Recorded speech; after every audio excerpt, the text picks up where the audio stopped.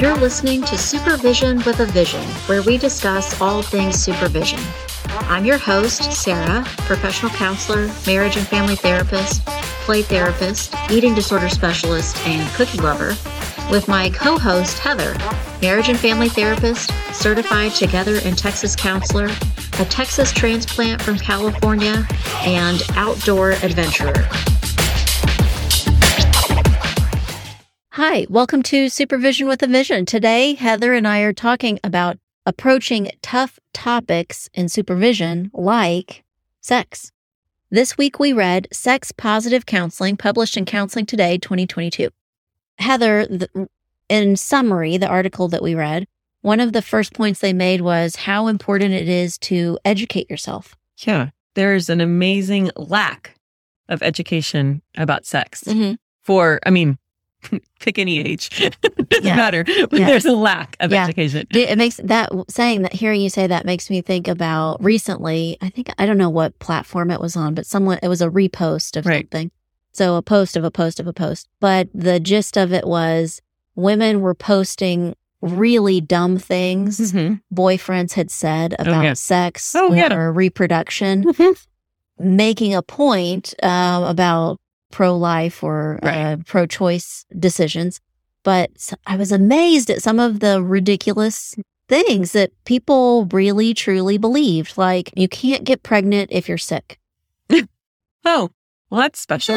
No, that's good. Not. I mean, double check that one before you try it out. So, just a huge lack of information out there. I had a guy friend of mine that was very smart, very intelligent guy. He had come home from the military. We were hanging out and talking about some things that had happened in our town, while he was gone. And we started talking about something, and somehow girls and cycles and something came up. And he goes, well, you can get through a day of cramps. And I looked at him and I went, what? And he goes, a day, right? You feel bad for a day. And I was like, 7. Very loudly. I was like, you don't feel good for a long time. You don't feel good before, then you start your period and then you bleed. And he was like, you bleed for that long? I said, well, people do. And he just couldn't. I was like, this is a smart, educated guy that had a very great career in front of him. He had he just didn't have sisters, and it wasn't anything his mom ever talked to him about. So there you go. That's a good point.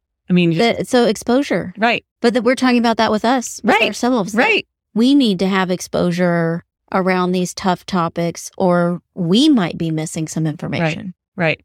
I can think of, actually, as you're talking, I just thought of this about maybe it was 6 years ago, more than 5 years ago, because I was at a different office location in a session with a young teen. I think she was 13 or 14. We were talking about something and she said she was pansexual. And I went, huh? What is that? I had no experience with that. I had no idea what that was. I'm reminding myself, look that up as soon as she leaves the room. What is she talking about? And so I was like, oh, tell me more about that. And she just kept talking and telling me different things in her explanation of it. And she wasn't that far off. But I was like, okay, but also you're 13. Sounds like you at 13 maybe haven't had any experiences that would lead you down one path or the other. So it was very interesting to I relate to that there was a point long enough ago that clients were coming in and wanting to discuss things like that. And I felt like, I don't know enough about this. Right. How am I supposed to have these conversations if I am not educated or aware? Can you think of any other topics, not specifically sex or sex related, that are just tough topics that you think, I need to know, I have to have some information in order to I think with this. It kind of goes along with sex, but pornography is a huge one. Yeah. People coming in and talking about it. People coming in and having different personalities. It was very popular there for a while to be a furry. Yes. That was different. Hadn't heard of that. That came across my lap and I was like, oh, I'm going to have to research that. So trends, preferences related to sexuality or sex. Related but not related. I feel like this was social media. And I think a lot of parents come to me with those questions and they go, I don't know what all these apps are. I know what this one is, and I think I know what it does, but maybe I don't. So I think that sometimes not is a tough topic, but something I feel like I need to be educated about in order to effectively work with someone who's got a lot of social media interaction. Right. Like you and I were talking about a parent that maybe needs to know what's possible on these apps and that there are different ways of having parental control. Right. Or what the safety features are of each app and that they are constantly changing. Right. They're forever changing. I think it's also important to know that like terminology, like kids talk, especially in texting with like acronyms or like different like things. Like if you don't know what that means, like you won't catch it. If you could be checking your kid's phone all day long, but you won't know. This happened to my mom and I don't know, a long time ago. I think she still remembers it because she tries not to do it. But she was texting me and her response was a capital letter Y. And my response was, well, because, I was trying to answer and she would respond again with a capital letter Y back and forth. And I was reading that she was asking me the question, why? Right. And finally I said, I don't know how to explain it a different way. This is just the answer. I was talking to a 4 or 5-year-old who keeps saying why. And she said, yeah, right. I understand. That's why I said capital letter Y. Yes. You're like, but you made that your own thing. That's not a thing. I was like, the letter Y means why? Question mark. Right. And she went, oh. Yeah. And then she said, why? Well, there you go. But yeah, that's like knowing a different language. Another thing is like drug culture and drug like stuff. Like it's important to know what, especially just locally, like what's popular in your town, your area, because your clients are going to bring it up. Okay. The next point in our article, basically, this is a summary of the article.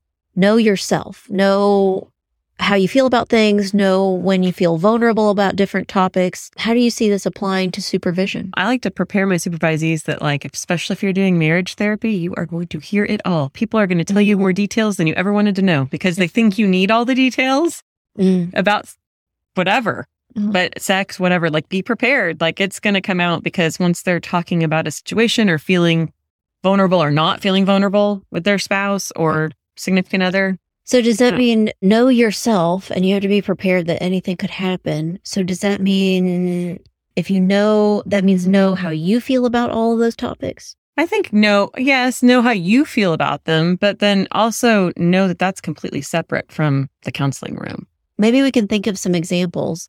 If we're talking about sex with clients and we're saying you need to know yourself. Does that mean you need to know not related to them or connected to them or what you're doing, but you need to know where your values lie or where you stand, right? Or how you feel about something. Right. And that might not be the same. Right. We hadn't really planned on talking about that. I think that's a Pandora's box a little bit. In the United States, there are a couple of states that have laws that say that counselors are protected from working with clients that have different beliefs or values than they do. And whether you think that is ethical or appropriate or not is one thing, but a different podcast. Right. That's a whole nother Pandora's box there. But I think that also is an example of know yourself. And the way I translate that when I'm talking to supervisees, because usually when I introduce that idea that there are states that allow, they legally protect counselors from having to provide services to people that they don't align with. Usually my supervisees go, oh, terrible, horrible. They just instantly think, oh, this is the worst thing ever.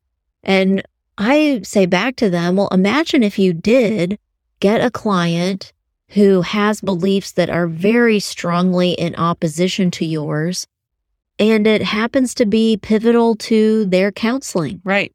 It's the crux of all. Yeah. Since we're talking about sex, maybe we're talking about a client that comes to you and wants to talk about their process through abortion. Right. And you're very staunchly pro-life. Or someone who wants to come and talk to you about transitioning. And you have a strong opinion about transitioning. Right. That maybe it's not ethical for you to see those clients because you know about yourself that you would have a hard time separating your strong opinion from what they're working through in counseling. Right. I think it would be appropriate. I don't know if I think that there needs to be laws of protecting or about that, but that it would make sense. That's how I think about know yourself means, can you be objective in this situation? Right. If you haven't even thought through the question and you don't know where you stand, I think it would be hard for you to determine if you could be objective or not. I think that would be a pitfall real quick. Mm-hmm. What about the other part of this article was know where you feel vulnerable. I think this comes up all the time in working with clients with eating disorders. If you're a counselor and you have had a history of eating disorders and you get a client that has an eating disorder and maybe you really relate to like it's their very situation. Similar, right? Or you just know in that moment or right now you're feeling really vulnerable, then it might be really challenging to help them work through what they're working on.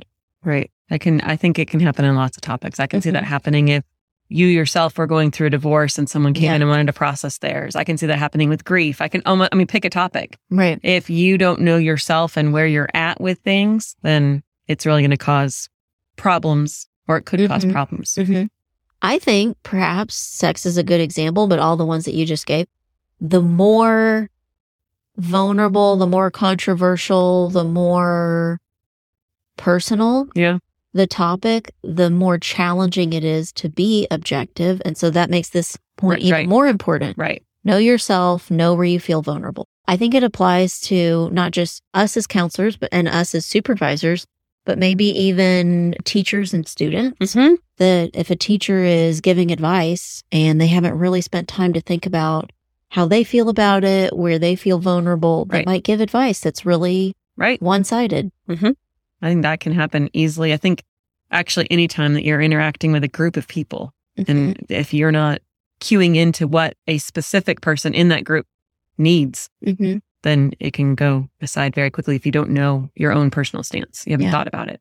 I think recently, this is like a game of telephone almost. I had a supervisee not that long ago, not focused on play therapy or eating disorders. She wanted to see adults. And what she was talking about about her client, conceptualizing her client, she was using a lot of diet culture language. And I was wanting her to identify some goals, and the goals that my supervisee was identifying were things like she needs to lose weight. She eats junk all the time. She's not taking care of herself. You're like, oh. And I had to really quickly, I had to go, take yourself out of this and be objective and help her to be more objective. So I had to really quickly think through, how do I point this out to her without showing that I have all these little bells and whistles going off in my head, that the things that she's saying have an impact. Even if she's not saying it exactly that way to her client. And that we can't take ourselves out of that, but we need to be aware of how what we're doing and saying and thinking affects our client. Right. Absolutely. Okay. Last point, and what we were talking about, have really good boundaries.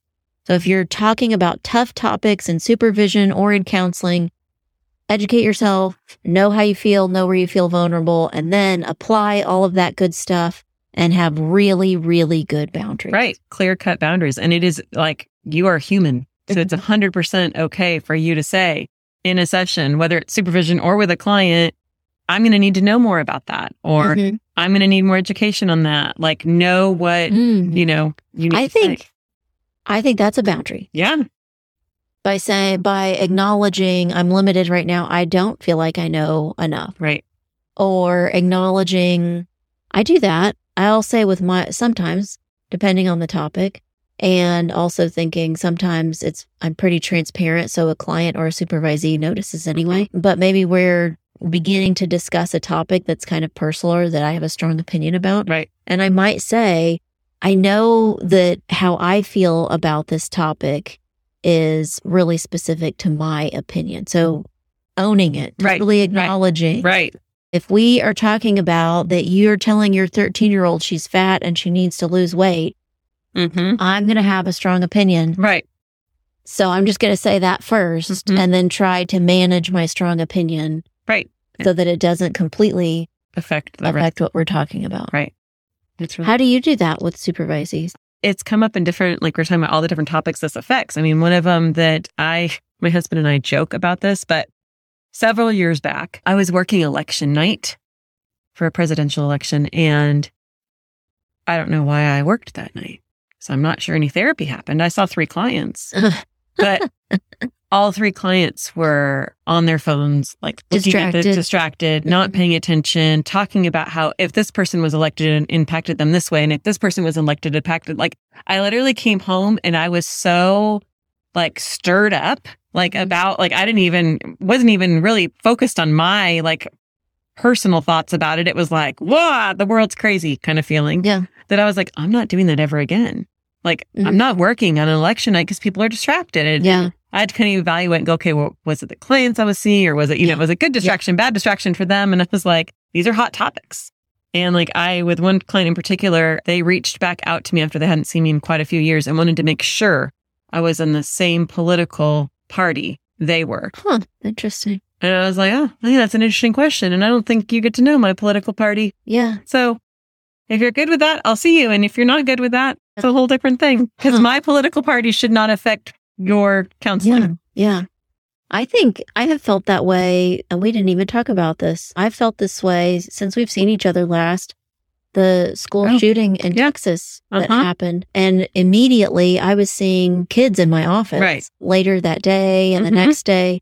And part of me thought, I'm kind of distracted. Maybe I should just cancel these sessions. I don't feel like I'm really focused. And the kid, like you're saying, the kids were coming in and they were distracted, or we weren't talking about the things we usually talk about because they just, some of them weren't even talking about it, but I could tell that they were rattled. And so I did consider maybe cancel these appointments. And I don't know yet. I may be deciding still. What I chose to do was keep the appointments, thinking that this was still a safe place for whatever it was that they needed to process it, they could. Right. But I think it is a boundary that can change. Right. And it's an important boundary to think about, but I don't know. I think maybe my decision would have been different if it felt like a tragedy that only affected me. Right. Right. That would feel different. Then I would think that's about me and not them, and I'll cancel the appointment because I can't totally separate that from what's happening. Had it maybe the other way around, it's something that I don't feel affected by, but I know it's something they definitely feel connected by. Then it feels like more obvious. Well, let's have the session because it's focused on you. And I think like distance, like if it had happened maybe really close to our areas, that might have felt different. Oh gosh, yeah. Like if we'd even been like within driving distance, we're in Texas, but we're a little bit, quite a distance away. Texas is a big state. Yep. But yeah, if we'd been within driving distance and I felt like there were people that were very, very directly affected, that would have, I think, also changed my decision. So this is a moving target. This, know your boundaries means that it's somewhat affected by the information you have, somewhat affected by knowing yourself and when you feel vulnerable. But even then, there's many other factors when you're trying to decide where the boundary is. So thanks today for listening to us talk about how to handle tough topics like sex or other personal topics in supervision and counseling. Thanks for listening to Supervision with a Vision. You've been listening to Supervision with a Vision. Head on over to iTunes to subscribe, rate, and leave a review. Be sure to check us out on Facebook and Instagram at Therapy Academy to join the conversation and get show notes. We'll be back next week with more Supervision with a Vision.